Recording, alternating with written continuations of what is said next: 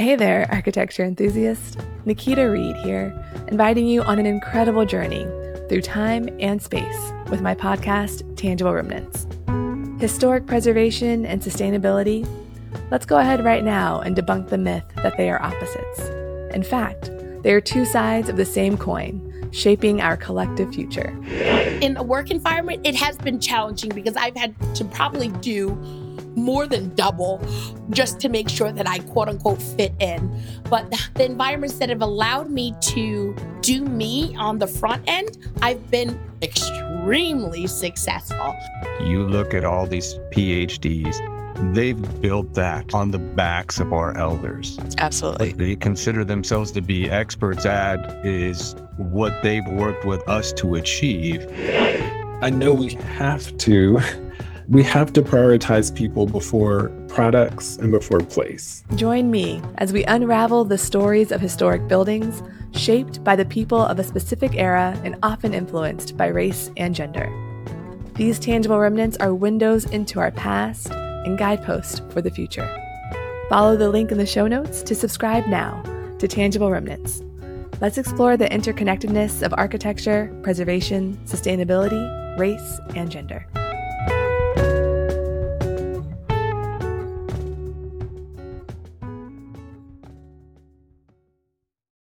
Oh, I forgot to write his whole name. Okay, well, it's fine if I don't. Maybe it's like Prince, just one name.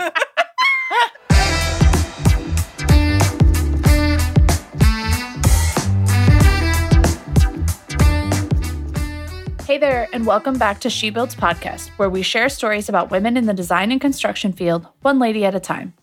This season's theme is Living Legends. We will be talking about ladies who are alive and over 80 years of age who have contributed to their professions and continue to inspire us to this day. Literally living legends.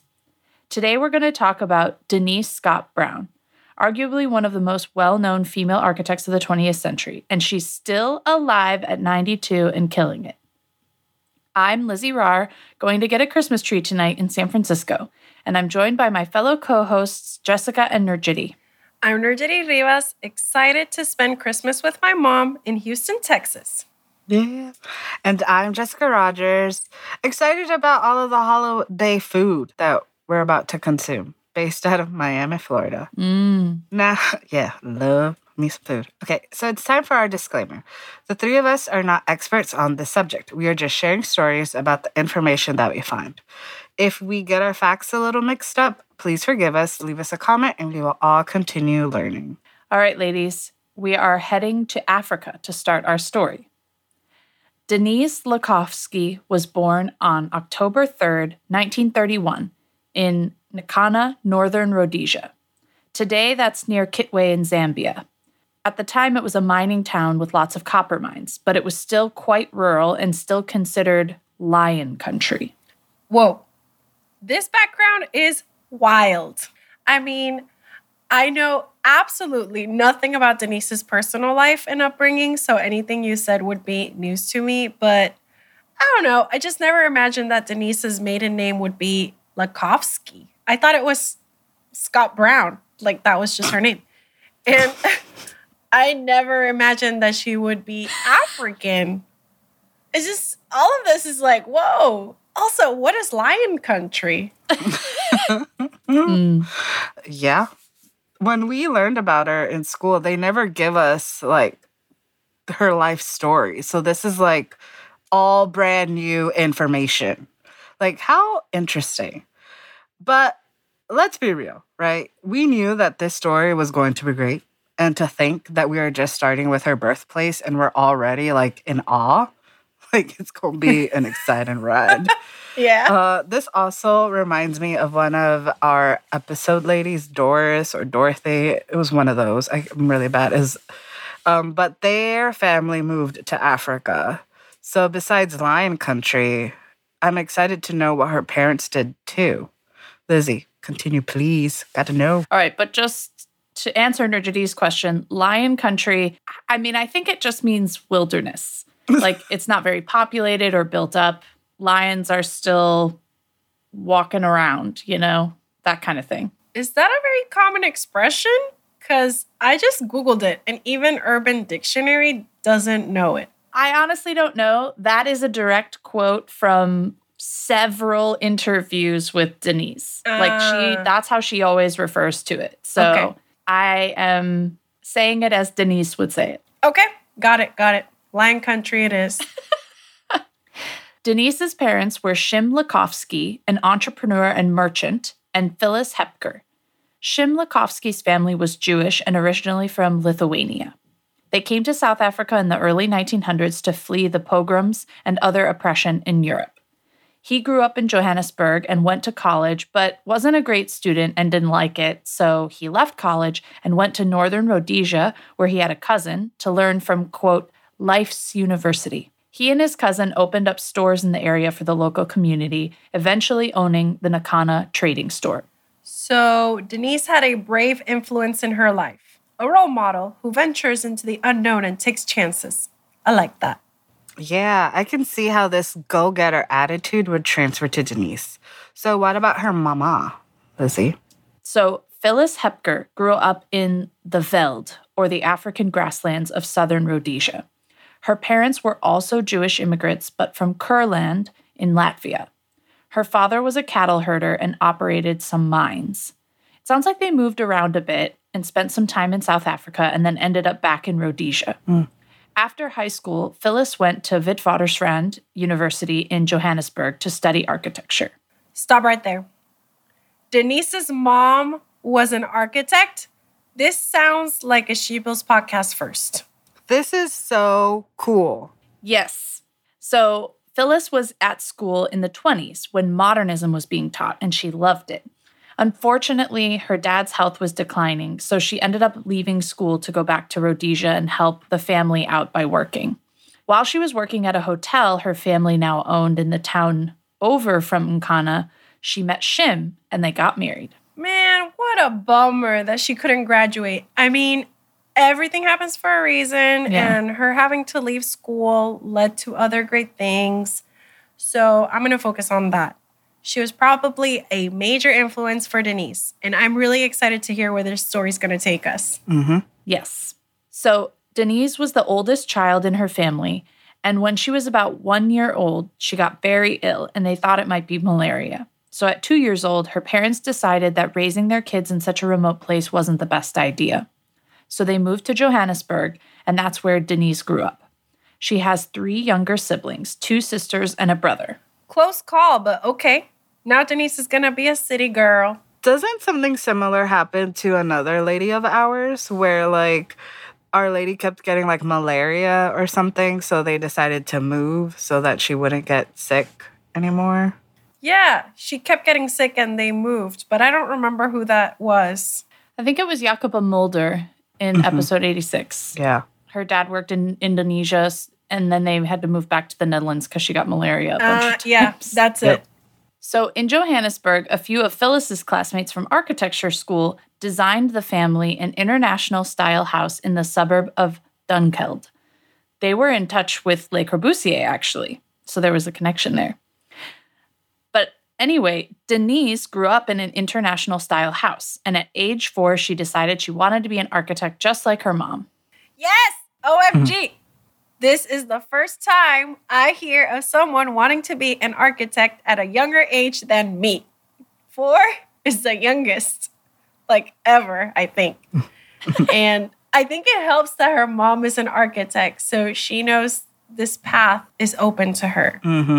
I love this so much that her mom was her role model. I don't know if you can tell. I'm really into this. Yes, and yes, and yes. So for Denise to be able to grow up in a house that probably had some Corbu influences or some of his style incorporated, I'm sure had some influence too. For sure. All right. So we should talk a bit about Denise's childhood and the cultural influences around her because they would make a big impact on her work later on. And it's just sort of an interesting juxtaposition of different backgrounds and cultures in South Africa at that time. She grew up surrounded by a lot of Europeans who were fleeing during the Nazi regime and during World War II, or who just came to Africa from Europe. And these people brought with them their European view of Africa.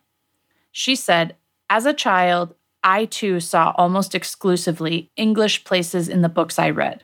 I lived in a harsher, drier landscape, and although I found the High Veld incredibly beautiful, English people around me seemed to like it only to the extent that it reminded them of home. Why, I wondered, must my landscape look like Surrey to be beautiful?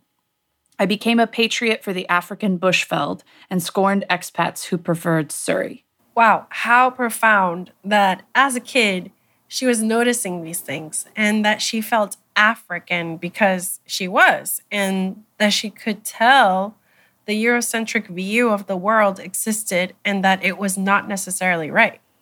Wow. I'm not sure if this is correct, but it's interesting that she's essentially calling out colonialism, like taking land, turning it into something else. Like when there's natural beauty in its natural existence and its state, and there's that pre-existing culture. I feel like this is beyond profound. Yeah, exactly. And of course, I mean, these are from interviews where she's sort of reflecting, but I think, yeah, it was striking to her even as a child that people were always sort of comparing to this other place, right? She also mentions a painting teacher that she had as a child, a Dutch woman named Rosa van Gelderen, who told the students, paint what's around you or you won't be creative artists. This idea of understanding what's around you really stuck with her and helped her start to really analyze both the perceptions and opinions around her versus what she was actually seeing. She grew up with a lot of dichotomies and polarity. She said that she felt guilty even as a child that I had privilege beyond what I deserved in South Africa. And yet, she was also Jewish and was bullied in school for it. I think she never really identified with the colonial mindset of many English and European people who came to South Africa in that time, even though she was obviously still white in an increasingly segregated country. Man, there's so much to unpack here. I don't even know where to start or if we even have time to dive into this without going into a huge tangent. So I'll just say that this is fascinating. I mean, I'm sad for her, of course, that she was discriminated against, that she was made to feel like other, but also her recognizing that she had a big privilege and struggling to figure out what to do with that as a child and as a teenager. That sounds like a lot. I mean, as an adult, we don't know what to do with this. Imagine a child that is so self-aware. It's just a lot. I really wonder how this all would feed into her architecture. Yeah, I mean, this time period in Africa does sound like it would be an overwhelming place to grow up. I wonder that for her, she was born there, so her viewpoint must be different from those that would move later in life. But I want to go back to the painting teacher and this quote of painting what's around you or you won't be creative artists. I like this. It might be a little too much for a child, but that's deep. It hits home for me just because I had art teachers who would push me in this way that I still hold close to. So it resonated with me. That's lovely, Jessica. Yeah. Well, these observations led Denise to the, quote, is and the ought, a binary framework that she started to use and it would inform her work later. The is being the colony or the reality, and the ought being the mother country or the ideals. She asked herself, where did we fit culturally and artistically, with Africa or with England? Woo, this is deep. Again, Denise. I'm thinking a little bit on what she means by ought.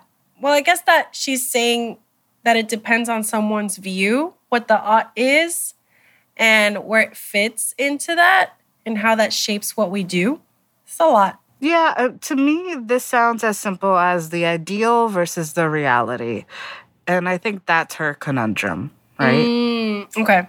Yes, exactly. Like the ideal would be non-colonialism and like Africa, you know, and then, but the reality is that colonialism. There is colonialism, and England, people from England are coming and putting their spin on what they think Africa should be. Got it. So, oof. Over the years growing up, Denise did change her mind about being an architect and thought about maybe being a teacher or studying linguistics and writing. She also considered research, and it sounds like she had a lot of curiosity and liked to learn about a lot of different subjects. But when she was in high school, she joined an archaeological society that went out to different digs in the wilderness, and there were a lot of university students part of the society, and one of them told her she should reconsider architecture. This is a little roller coaster. We went all over the place. I wish I had joined an archaeological society in high school. I don't think those even existed for me. I thought about that profession a lot when I was younger. I thought I wanted to be an archaeologist, but it involved a lot of science, which I didn't really get into. That wasn't exciting for me. And I also don't know why, but I thought that as an architect, I would make more money than an archaeologist. I have no idea if that's true. Why do we think that? What is up that? Because I used to think that architects made a lot of money too. I don't know. Boy, were we wrong. Everyone thinks architects make money. They do not. No. PSA. We broke. Nope. Anyway. I don't know if archaeologists make money either, though, to Nurture D's point. Yeah. So I don't want to look it up. I don't want to know. that one's more of a toss-up, you know? I don't know what's an average salary Probably depends on what archaeology you do. or how good of an archaeologist you are. Yeah. Well, Denise graduated high school when she was 16 and enrolled at Wits, or Witwatersrand, in Johannesburg, where her mom went to school. Ooh, that's young. Glad to know that she followed her mom's footsteps, though. That's cool. Mm-hmm. Yeah. Yes. But apparently, the first year, she didn't do architecture. She did other humanities courses in French, psychology, and English for a year before going into architecture. So, in 1949, she finally starts the program at Wits, and she shows up in the program and sees all these men there. And she's like, what are they doing here? Who dis? Exactly. So, because she only knew women architects, or like her mom was an architect, she thought that architecture was a woman's job. No way. That's kind of interesting how she was exposed to the profession from a young age, but still didn't know enough about it to know that men were doing it. Okay. Yeah. I really like that to her, it's a woman's space and that this large group of men seem to be invading. That's kind of funny. It's hilarious. Like, it's not our typical reaction from our other ladies, and I love it. I know. So it was a bit of a surprise for Denise, but she found a good group of friends: Diana Evaneri, Robin Middleton, and Robert Scott Brown. Oh, cute. Okay, so Diana Evaneri, she was also known as Diana Goldstein, but she was part of this group called Action Group for Better Architecture in New York. This group is basically responsible for saving Penn Station. Whoa. Yeah. All right. Mm-hmm. So she's in good company. And Robin Middleton is a British architectural historian. He was editor of the Architectural Design and head of general studies at the Architectural Association in London until he moved to New York City more than 30 years ago. And today, he's professor emeritus at Columbia University. Those are some friends. Ooh. Right? Yep, some friends. Also, I don't know, listeners, if y'all ping the other name that was mentioned, Mr. Robert Scott Brown. Yeah. Ding, ding. That was not lost on us. Mm-hmm. Here we go. Yes. So when Denise started school, the architecture wasn't as modern focused as it had been when her mom was going there 20 years earlier, right? Mm-hmm. She said that the teaching wasn't as forward-thinking and theoretical. So with this group of friends who were similar-minded, they could discuss ideas of architecture and what it would mean for their country, which was on the precipice of a major change with apartheid laws coming down the line. Uh-oh. Yeah, I mean, there was a modernism thing, but then it dipped, no? But this sounds like this is just going to make school just a little bit difficult. Yeah. So in addition to discussing and debating, Denise and her friends helped spearhead an exhibition called Man-Made Johannesburg. The exhibition was a survey of buildings in Johannesburg built between the 1910s and 1940s. Robert had a motorcycle, so he and Denise would go around the city to these buildings and talk to architects to collect photographs and drawings of the buildings for the exhibition. This started Denise's early interest in photographic documentation. This is equal parts impressive and cute. Mm-hmm. Sounds like the beginning of a rom-com or something. Right? So that exhibition was during their third year of school. And Denise said that the first couple years of school, she didn't interact with Robert that much. It sounds like she wasn't so sure about him because she knew his dad was this hotshot lawyer and anti-Semitic. Ouch. Ay. Yeah. Mm-hmm. However, at the end of their second year of school, Diana was like, no, girl, his mom is half Jewish and he's not like that. Robert's parents were divorced, and even though his dad had custody of him, he would spend vacations back with his mom and stepdad on their farm. And Robert didn't agree with his father at all. Diana for the win. Woo! But also, that must have been difficult to have parents with two different ideologies. Right. Yeah, for sure. And for the dad to diss on his mom, basically, that's hard. That's not right. Yeah. It didn't work out as... Clearly. Well, yeah. Yeah. Well, so like I said, during their third year, they were working on this exhibition. She said they didn't date at all, that they were just friends and hanging out all the time. She was dating people. He was asking her about where to take girls on dates and whatnot. But then the end of the year comes up and their exams are in 1 week, and they realize they have not studied at all. Whoops. And honestly, it sounds like they didn't do much schoolwork during the year because of the exhibition. Like they were all sort of, it was a little dicey. So she said that she and Robert spent a week straight cramming together for this exam. And at the end of the week, they were in love. Cute. But also, like, how much time did this exhibition take? A whole semester. Right? Like, Yeah. it shouldn't, but okay, girl. The time management was not, you can tell that they were much more excited about the exhibition than they were about their schoolwork. Yeah. Yes, clearly. Hey, designers and curious minds. Ever wondered about the stories hiding within your building's walls?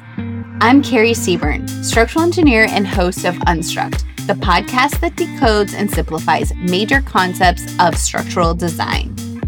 Behind the math and physics, structural engineering simply predicts building behavior. Join me as we simplify the complex, making structural design accessible to everyone. Nowadays, instead of measuring it via cost, we're saying, well, what about carbon, We've got two levers now that we can, if an architect has an inefficient design, we can hit them with two levers, if you like.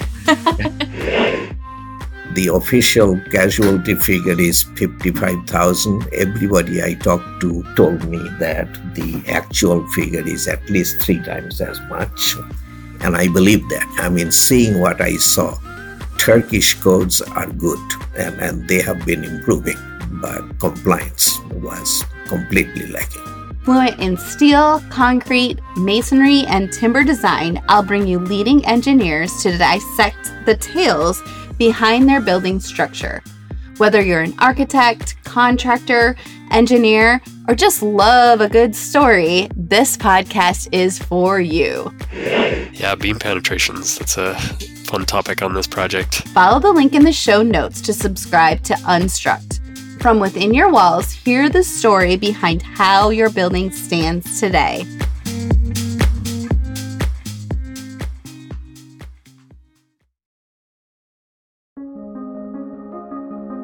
Turn your architectural designs into stunning, immersive experiences with Enscape. This innovative tool integrates seamlessly with your design software to bring your ideas to life in real-time 3D and VR. With Enscape, you will experience instant rendering, have the ability to make design changes on the fly, and present your projects in stunning detail. Ideal for architects, designers, and anyone passionate about visual storytelling in architecture. Dive into a new era of design visualization with Enscape. Visit enscape3d.com to learn more.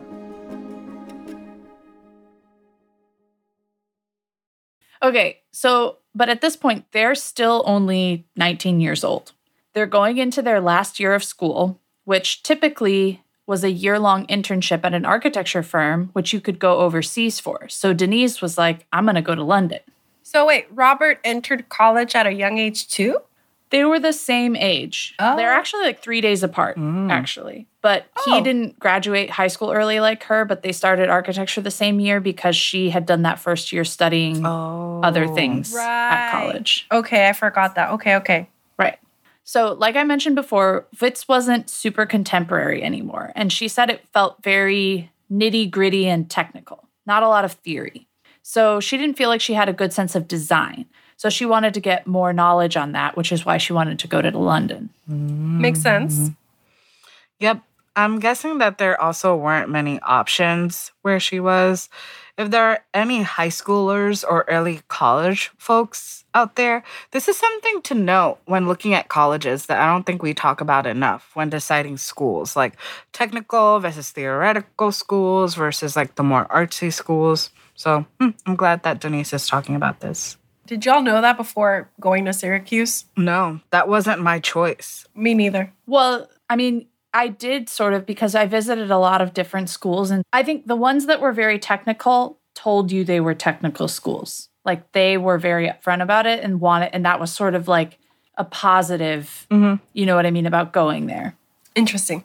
I think the ones that were more theoretical and design based, they didn't really advertise it in the same way, but yeah, I mean, it worked out. Yeah, it worked out in the end for us. But like, I think my only notion was that an art school that taught architecture versus a school that had architecture. I think that was the only difference. But that's also because I just knew that I didn't want to go to an art school because I had done that for high school. Yeah. But I didn't think about that part of like technical versus theoretical. Yeah. Got it. Okay. So what's Denise gonna do? All right. Well, Robert stayed back in South Africa for their last year, and Denise heads off to London to work for Frederick Gibbard. Apparently, South African schools taught amazing drafting because she said she was a bomb drafter compared to the other people in the office. So she did say that that was a huge asset and a really good foundation for her that she did learn in school. She said she still loves detailing and says that she probably loves it more than most urbanists in her position. Interesting. So after working for 6 weeks, she went over to the AA because she had read about it in a bunch of magazines and stuff. But it sounds like she didn't think much of it, to be honest.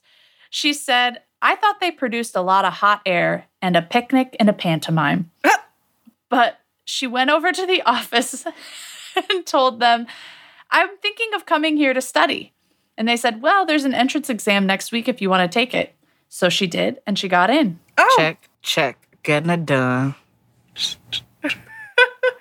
Sounds like Catherine Bauer at Cornell. Check out episode 24 to know what I'm talking about. Yeah. If you haven't heard that already. I think she ended up liking it, though. Yeah. But it was more just like the perceptions. I mean, she said it felt right, and she transferred to the AA and studied under Arthur Korn and had Ove Arup as a critic. She said about her time in London, for a neophyte European with an African background, this strange mixture of CM, Arthur Korn, post-war socialism, and new brutalism was a wonderful elixir. I think it formed the foundation for most of my subsequent thinking about architecture. Ove Arup, like Arup, the engineering powerhouse firm behind all the cool projects, like Arup. That is so impressive. I also think that Denise was entering like a really interesting era in architecture.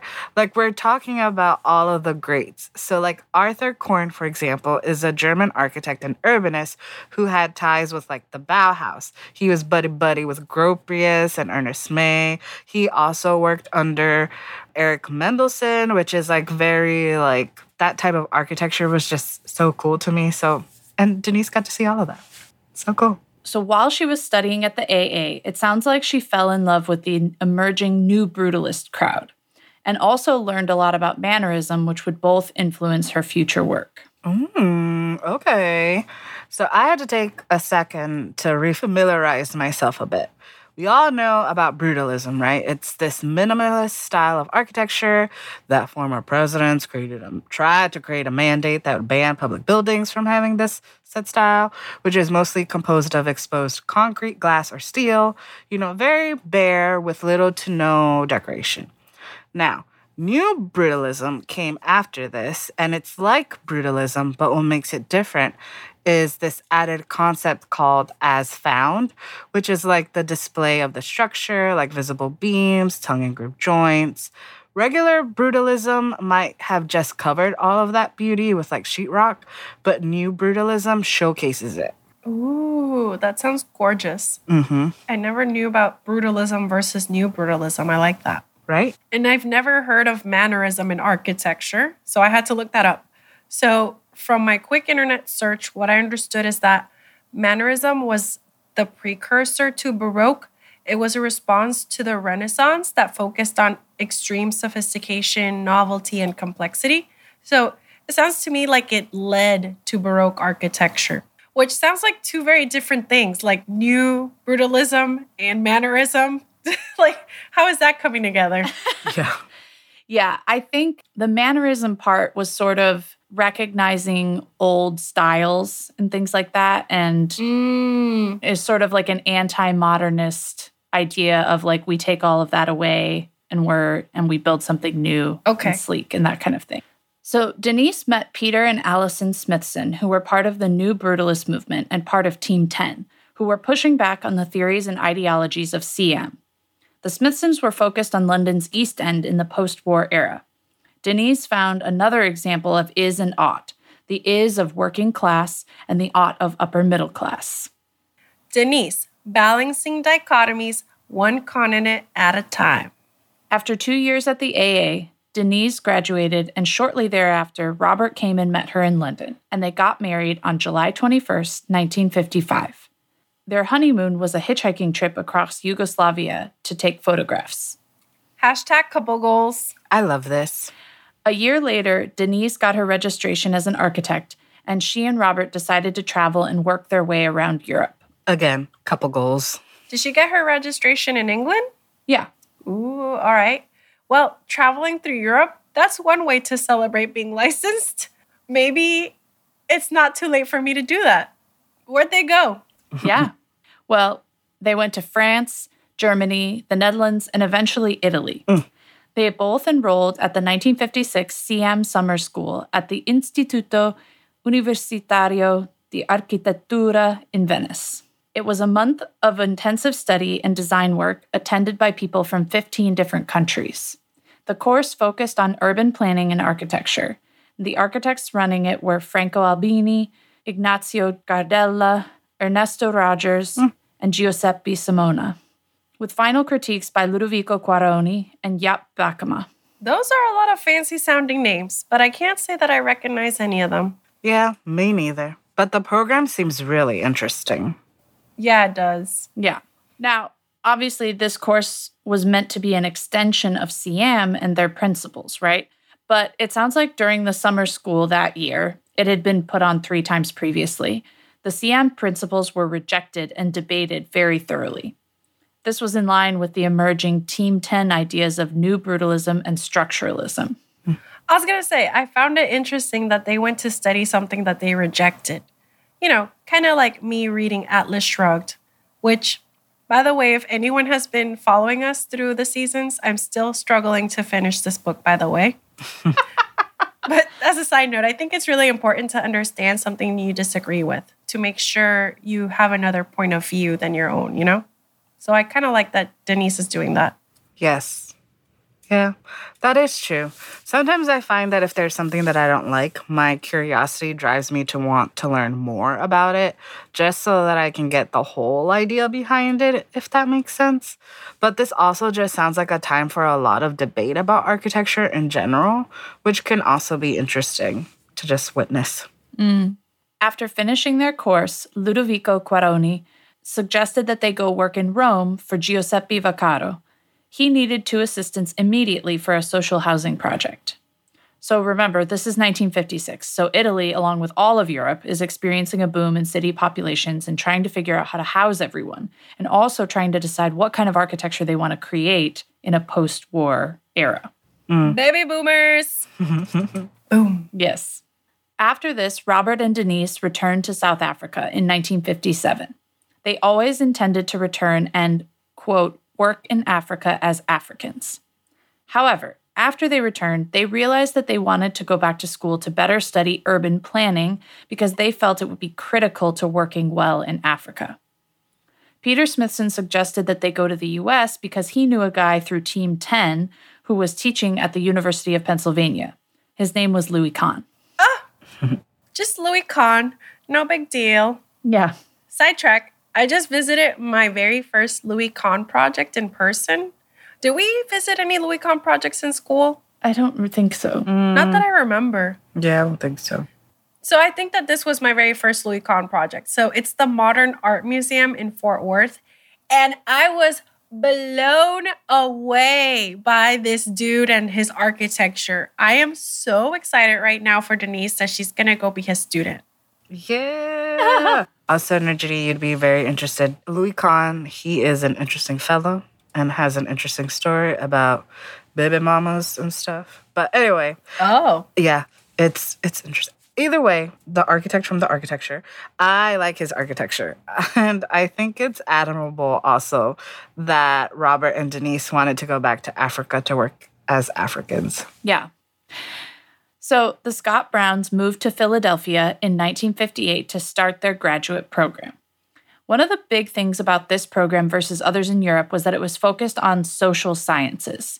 She said that she studied economics, urban sociology, housing, urban statistics, and city planning history and practice, and could not believe that she had lived her life until then without the information. I need this in my life. Mm-hmm. I just need it. Yeah. While they were studying at Penn, she was taught by Herbert Gans. Herbert was a social scientist who focused on pop culture and was critical about European modernism's focus on form and function. He wanted urban planners to look at social concerns. I'm sure the Scott Browns got a kick out of that. Yeah. She also studied under David Crane and was apparently influenced by the writings of Jane Jacobs. Okay, just casually throwing in two influential architects and urban planners. I mean, hello, Jane Jacobs. We're talking about Jane Jacobs. Mm-hmm. We are. It's a name-dropping episode. Yes. Mm-hmm. We should play bingo. One Sunday, she and Robert were out for a drive outside the city, and a driver ran a stop sign and hit their car. Robert died in the ambulance on the way to the hospital. He was 28 years old. Oh my goodness. No.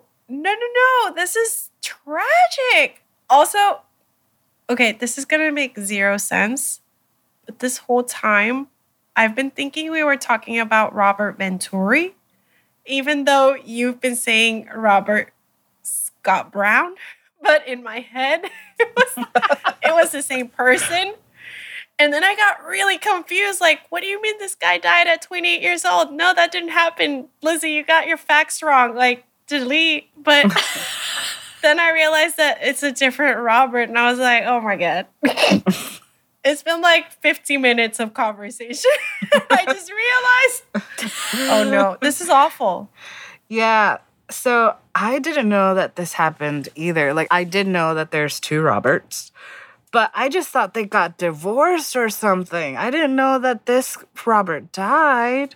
That's so tragic. And at 28. I'm in shock. I know. That's awful. Right? Ugh. Yeah. Well, Denise was obviously distraught by this, and she went home to South Africa. A few months later, though, she went back to school in the fall, saying, no alternative seemed better. She immersed herself into her work and graduated with her master's in city planning in 1960. I'm still in shock. I mean, I'm glad she got her master's, but I am so sad that she became a widow so early in life. I'm just so sorry. Right? It's awful.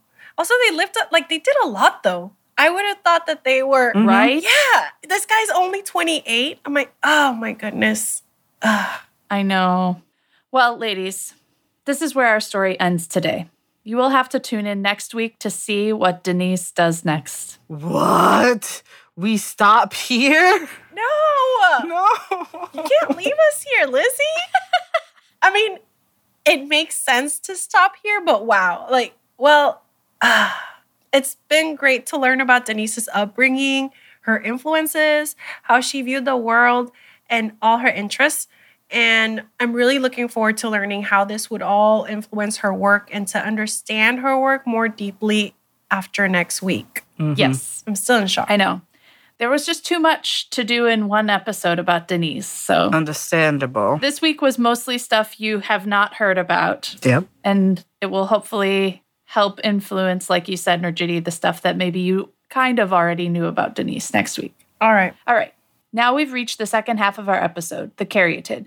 This is where we select a woman living today who is doing her thing, furthering the profession, and whose work continues to hold the profession up, just like the caryatids or columns shaped like women found on Greek-style buildings.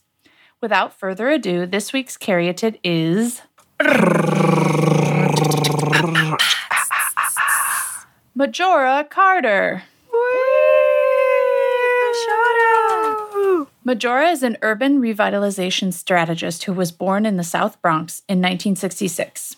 Initially, the Bronx was mostly populated by working-class white families. Then in the mid-20th century, black families began moving into the neighborhood and white flight happened.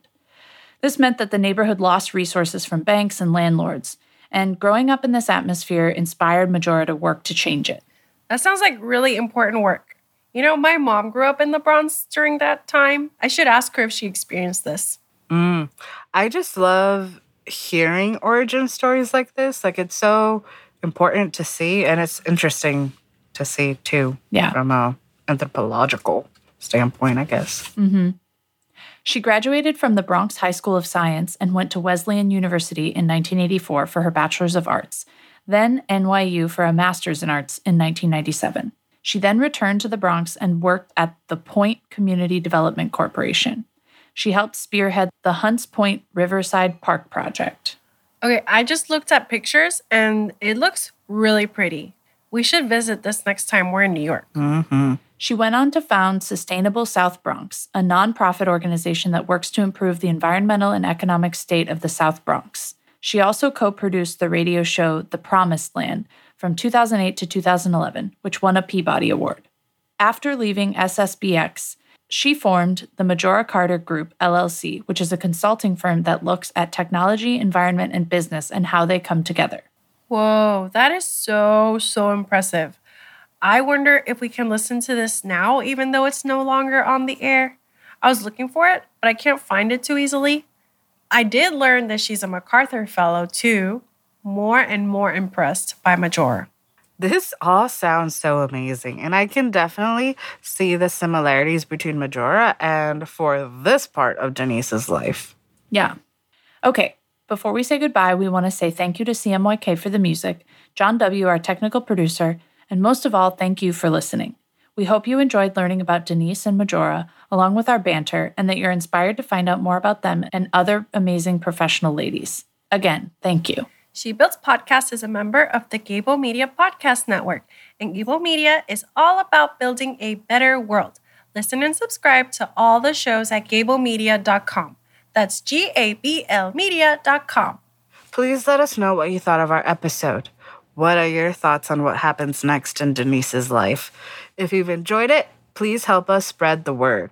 Tell your friends, your neighbors, your exhibitionists, your friends that help put exhibitions together, your people looking to change the world, your mamas who are architects, your moms that are not architects. Tell them to give us 5 stars on iTunes. Tell us to write us a review.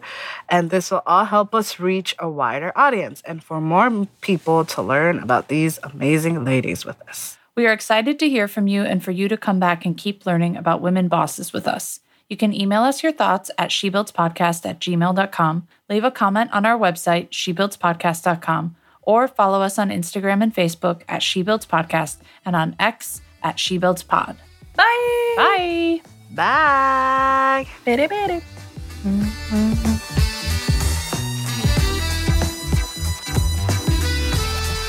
I don't know what to say about January, so I was like, New Year's resolutions. It's a month away. I don't know what I'm resoluting.